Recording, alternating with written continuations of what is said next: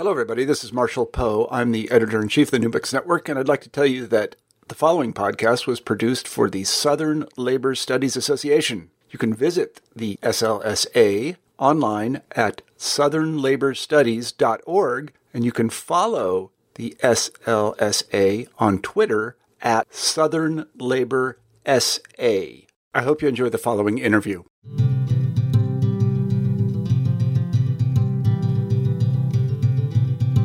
Welcome to Working History, a production of the Southern Labor Studies Association. Become a member online at www.southernlaborstudies.org. I'm series host Beth English, and today I'm speaking with Carrie Lee Merritt, an independent historian based in Atlanta, Georgia. She is the author of Masterless Men, Poor Whites and Slavery in the Antebellum South, published by Cambridge University Press, and co-editor of the forthcoming collection, Reviving Southern Labor History, Race, Class, and Power. Carrie Lee Merritt, welcome to Working History. Thanks for having me, Beth. Sure. Your book, Masterless Men, looks at a group in the pre-Civil War South commonly referred to as poor whites. Can you start us off today by talking a little bit about who these poor whites were and where they fit into the larger socioeconomic dynamics of the antebellum South? Sure. So the classic definition of poor whites really comes from Charles Bolton, and he classified them as owning neither land nor slaves. Mm-hmm. Of course, when you're looking through sources and actually doing the work, sometimes it's absolutely impossible to know whether or not somebody owned, a couple of paltry acres where they're not really producing anything. So there are times that, people slip in and out of the definitions. Jeff Foray then proposed a more sociological definition that really was more kind of class-based. Do people, consider themselves in this poor white class? Are they classified as poor whites by other Southerners? Mm-hmm. So it still is a little bit of a slippery definition, but landless, slaveless. I generally, when I can find these people in the census records, which is oftentimes hard to do, I try to look also at personal property and classify them as owning less than $100 in personal property, mm-hmm. according to census records. But so I look at the Deep South in my book, and I don't include Louisiana because it is so different in terms of a racial caste system and also in terms of a legal system. Several mm-hmm. of my chapters deal with legal history. Mm-hmm. But so I look at South Carolina, Georgia, Alabama, Mississippi, and those states all have somewhere between, 35% to about 50% of the population is enslaved. Mm-hmm. And South Carolina, of course, has the largest percentage with over half the state being slaves. And I think that this is a really important designation, that the Deep South is different in a kind of social control and a kind of labor control way than the rest of the South, because you have such high proportions of slaves. When you're approaching that 50% level, when half your society is basically enslaved,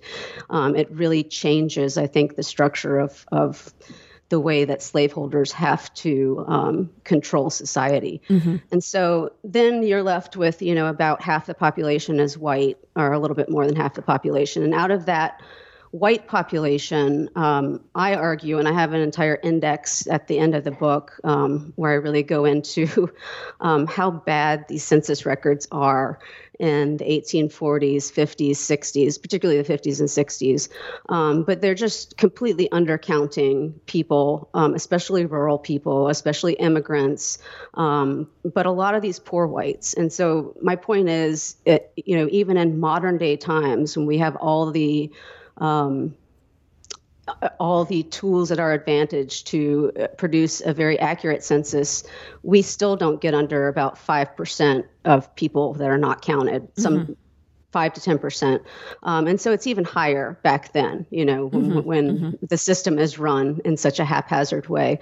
So I argue that poor whites probably comprise about a solid third of the white population in this Deep South area.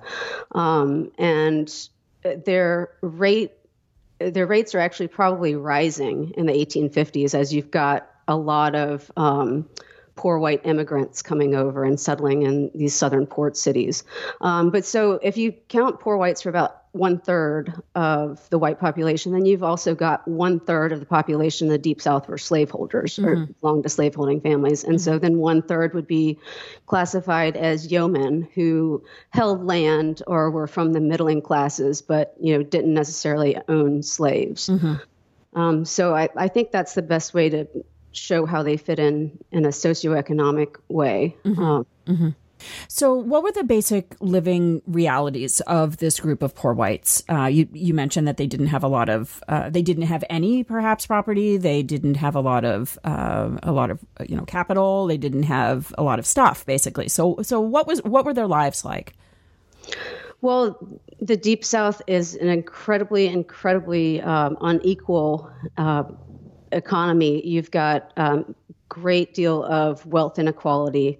Basically, in 1860, you've got slightly more than 1,000 families in all of the South owned about half of the Deep South's wealth. And wealth is becoming more and more concentrated in the lead up to the Civil War. So the basic living realities are pretty stark for the poorest people. Most of them live in little log cabins. A lot of them are squatting on land, or they could rent land from slaveholders, tenant farm. Some of them were sharecroppers even. Food, there were definite times of food insecurity. A lot of them go through periods of hunger, begging from neighbors for food. Most people that have looked at this think that their diets were not all that different materially than slaves. Very heavily corn diet, supplemented with pork and some meat when they could get it, potatoes and, the few greens that would grow around their little cabins. And because of slavery and the way that there were not enough jobs for these people, and the men would constantly have to move around and search for work and search for jobs, it actually led to very fractured family lives. So you see a lot of short-term marriages, and these are not marriages in the religious or even state-sanctioned sense. These are, just relationships, and they're living with different people every few years, whatever would work out economically for them. And so what sorts of work were they doing? Were they typically wage farmhands? You had mentioned a few sharecropping. What did they do basically to earn a living?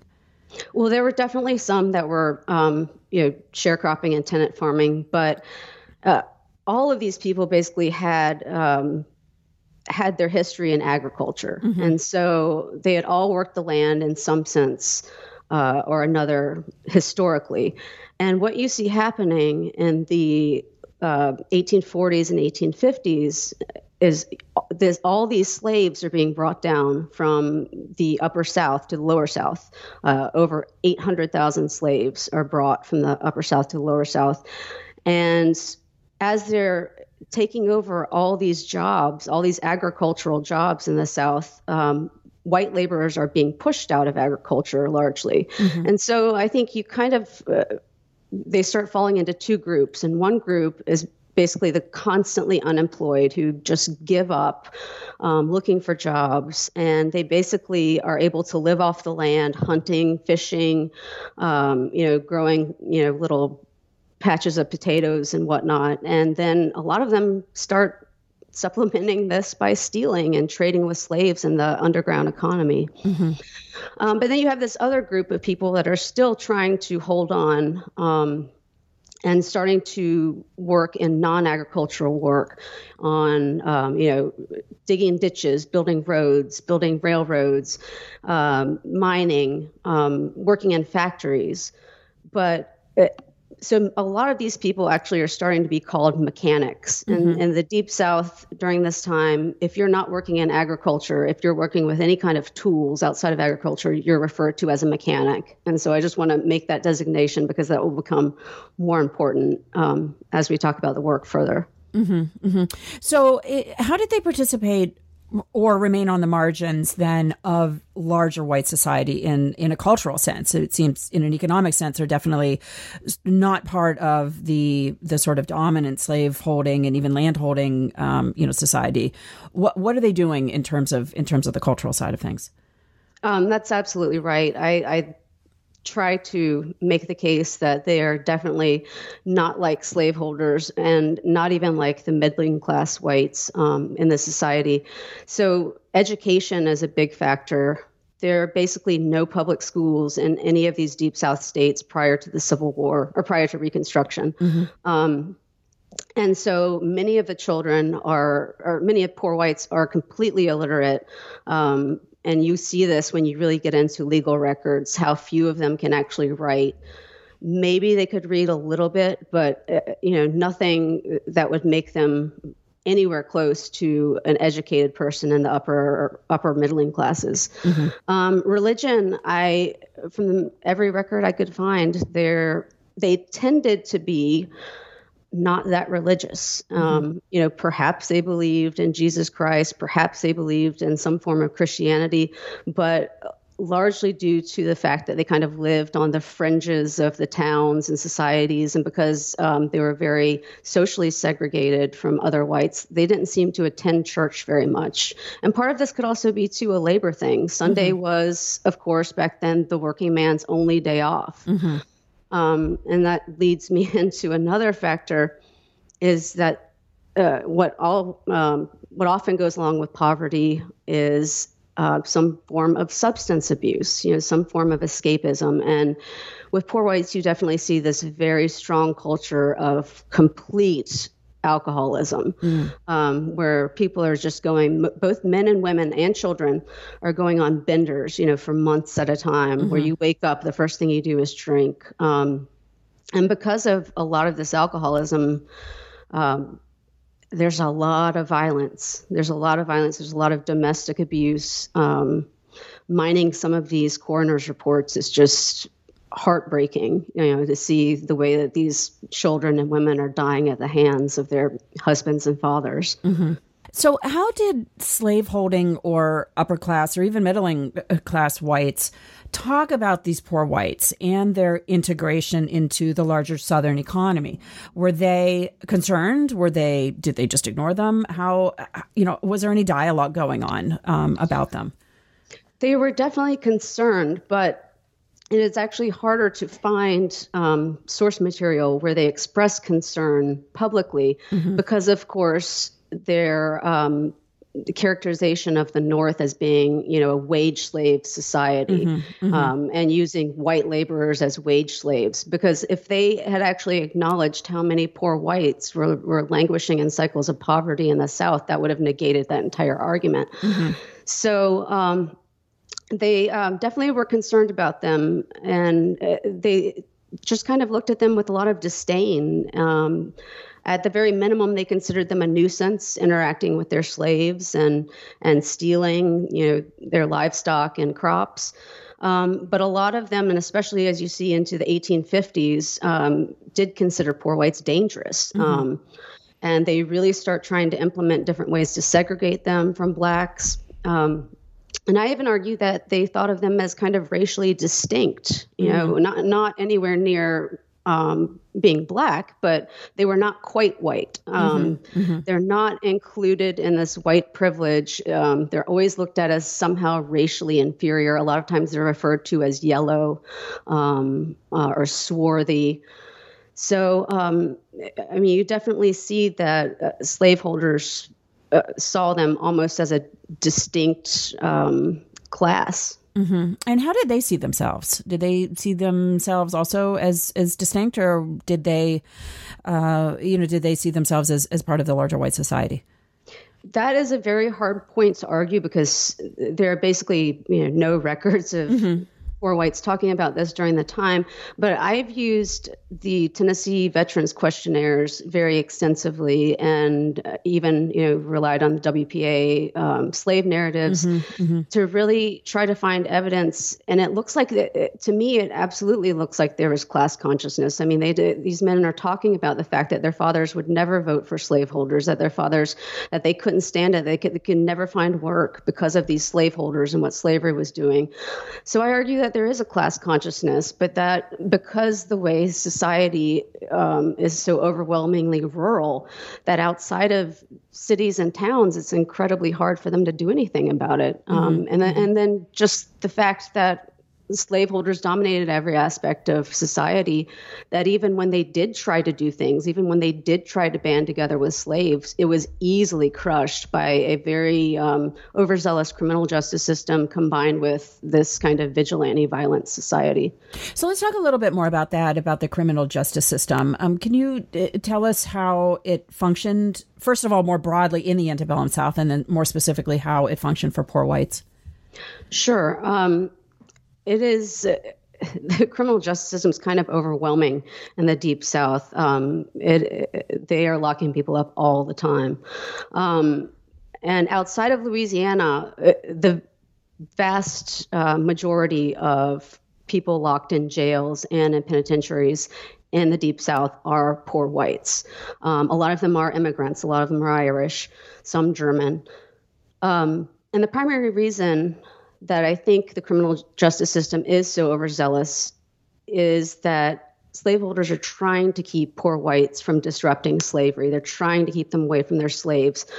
They didn't need criminal justice for blacks. They just whipped them. They didn't need to jail blacks. They didn't want to give up that labor. So you see all of these different sheriff's departments and different towns and cities starting to really crack down on these behavioral, quote, crimes in the 1830s, 40s, and 50s. And so vagrancy is a big thing, because vagrancy, basically, you don't need to commit a crime. You don't need to be doing anything. Literally, you can be doing nothing. That's a version of the crime in the statute. You're doing nothing, standing on a highway, they can arrest you. And I look at these behavioral crimes like gambling, drunkenness, selling liquor, lewd behavior. And these poor whites are being locked up for these crimes at overwhelming rates and then being jailed for long periods of time. But I also make the point that they're still being jailed for debt. Most historians think that jailing people for debt ends in the Jacksonian period. But in the Deep South, there's this thing called CASA, capias ad satisfaciendum, I believe.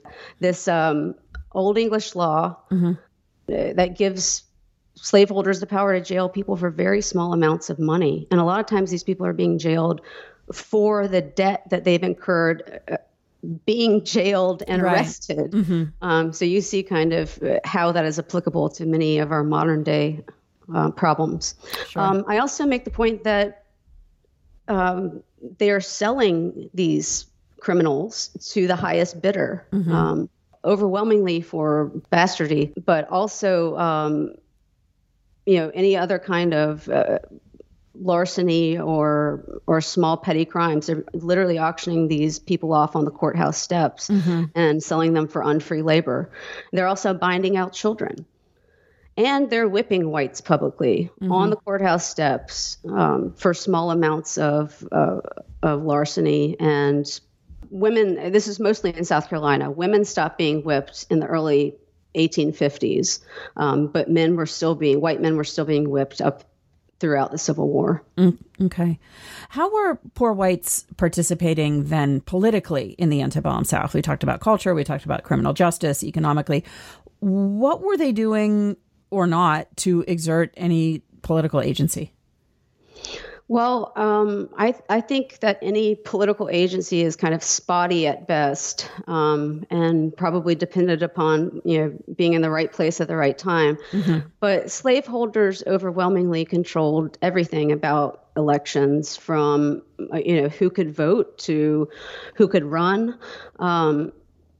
And I think it's important to note that there were still poll taxes in the antebellum South that prevented lots of poor whites from voting. There were residency restrictions that when you're moving around in search for work, you can be disenfranchised that way very easily. But so when you come to the actual election itself, it's important to remember that back then, a lot of these elections are held through the process of what they call viva voce, voting by voice. You're literally voting in front of, the whole town, in front of the most important men in the town, the most important slaveholders. There's no privacy in who you're voting for. And so if you're going up there to vote and you're sitting in front of men who control every aspect of your county, including, what land you can rent, what jobs you can get. I think it's important to think about that psychologically, what that would do to your vote. But there's also an element of a much more sinister controlling, where you're, taking people at the point, as we're getting closer to 1860, they're literally, taking people at the point of a gun to vote. But I think far more commonly, it is more that they round up all these men, the slaveholders round up these men, get them blind drunk, throw them a big barbecue, transport them to the polls. And, that's an easy way to get people to vote the way you want.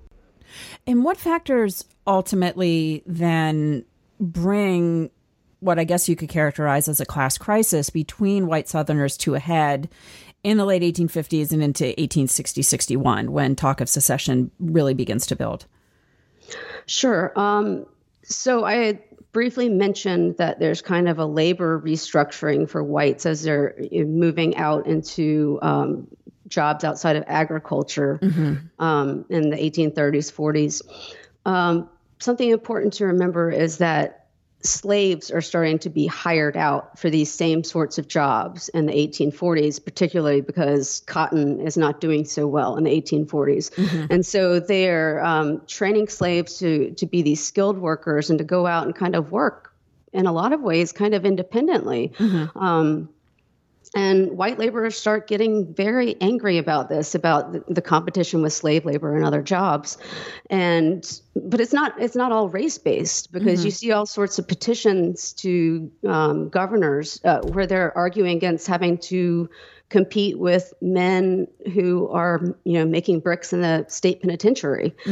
So they just don't want to compete with unfree labor, and they start becoming more and more militant in the fact that they're unwilling to compete with slaves and free blacks, and that if slaveholders don't start doing something to protect their rights as laborers, a lot of them start threatening to withdraw their support for slavery. And so this then contributed to, or was a mitigating factor as the South marched towards secession? Oh, I think it definitely contributed to it. It starts really creating a crisis in slaveholders' minds about what do we do with all of these militant white laborers. And the other factor to consider is these, Irish, mainly famine Irish immigrants are pouring in during these years.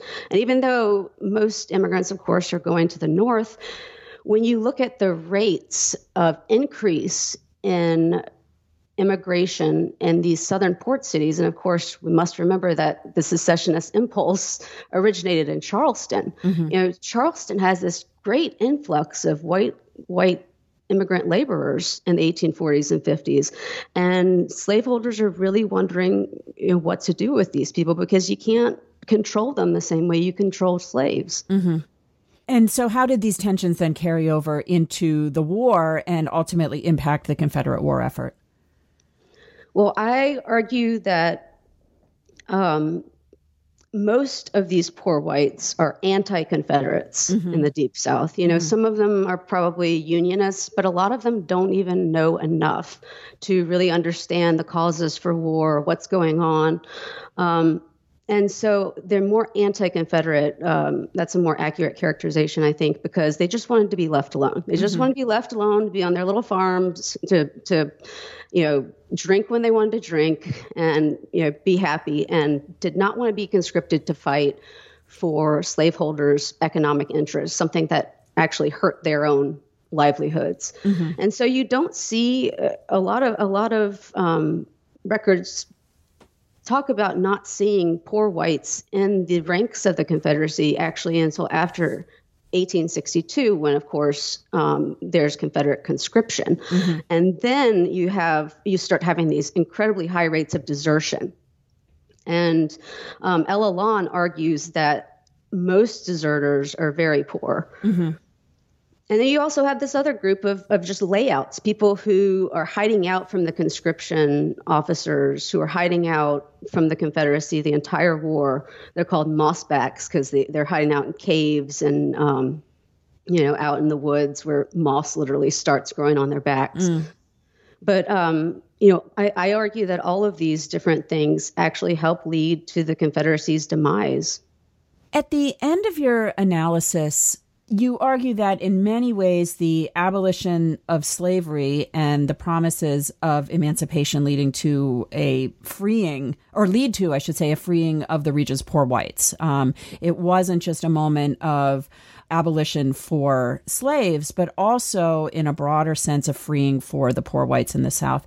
So 2 questions related to that. First, how is this so? How so? And second, why is this important for our understanding more broadly of Reconstruction and then the emergent class and race relations in the post-war South more generally? Sure. And that's a great question. And I started out this project not thinking, how far I'd take it past the Civil War. But as I got into it, I realized that prior to about the 1950s, historians used to write about emancipation as being a dual emancipation, as freeing not only blacks but poor whites in the South. And it's a really good point because the most fundamental thing is that they're finally in, quote, a free labor economy. They're finally not in a slavery-ridden economy, so at least they have the chance to do something about their own livelihoods. Now, of course, we know poverty re-ensnares and things don't turn out so well for them, but at least there's a chance. So, and the second thing I would talk about also is education. As I mentioned, there were no public schools. Well, after the efforts of the Freedmen's Bureau and everything like that, and the new governments in Reconstruction, there are actually public schools throughout the Deep South. So that also elevates their position in society. Third, I talk about the Homestead Acts. And in my very first chapter, I actually argue that the Homestead Acts were originally proposed by poor white Southerners or, lower middling class Southerners who wanted land, who wanted to get away from the stain of slavery. And of course, Homestead Acts are never passed because slaveholders were against them. And as soon as the South seceded, then they were passed in 1862 under Lincoln, and there was a Southern Homestead Act in 1866. And so poor whites were able to benefit from these acts, essentially getting a free piece of land. And then fourth, I also argued that the criminal justice system basically changes who it targets in the Deep South. Instead of targeting poor whites, it's now targeting blacks. And the penalties are much harsher and much more deadly, as we know. So essentially, black emancipation does free poor whites in several ways, and blacks end up taking poor whites' place at the bottom of free society. Is this a moment in which the upper class and more middle class whites begin to embrace, maybe that's not the right word, but embrace this group of former poor whites in this free labor milieu? I definitely think so. I think, somebody needs to write the book still, but I think there's a definite shift in the early period of Reconstruction where there's still a chance for biracial coalition. When you see some of these early black politicians, especially, they're talking to crowds of poor whites and blacks together. They're talking in terms of labor solidarity. They're talking about the rights of blacks and poor whites. But because of the vigilante violence of different groups and the KKK and the racist, vicious criminal justice system, there are all these factors that kind of conspire against any kind of biracial coalition, and it does start unraveling. I think you see, certainly by later Reconstruction, there's more of an alignment of all whites together, in white supremacy against blacks. Well, Carrie Lee Merritt, you've given us a lot to think about, and so I thank you very much for joining us on this episode of Working History. Great. Thank you so much, Beth. Thanks again to Carrie Lee Merritt, author of Masterless Men, Poor Whites and Slavery in the Antebellum South, published by Cambridge University Press. And thank you for listening to this episode of Working History, produced by the Southern Labor Studies Association. Become a member online at www.southernlaborstudies.org and follow Working History on Twitter at Working History.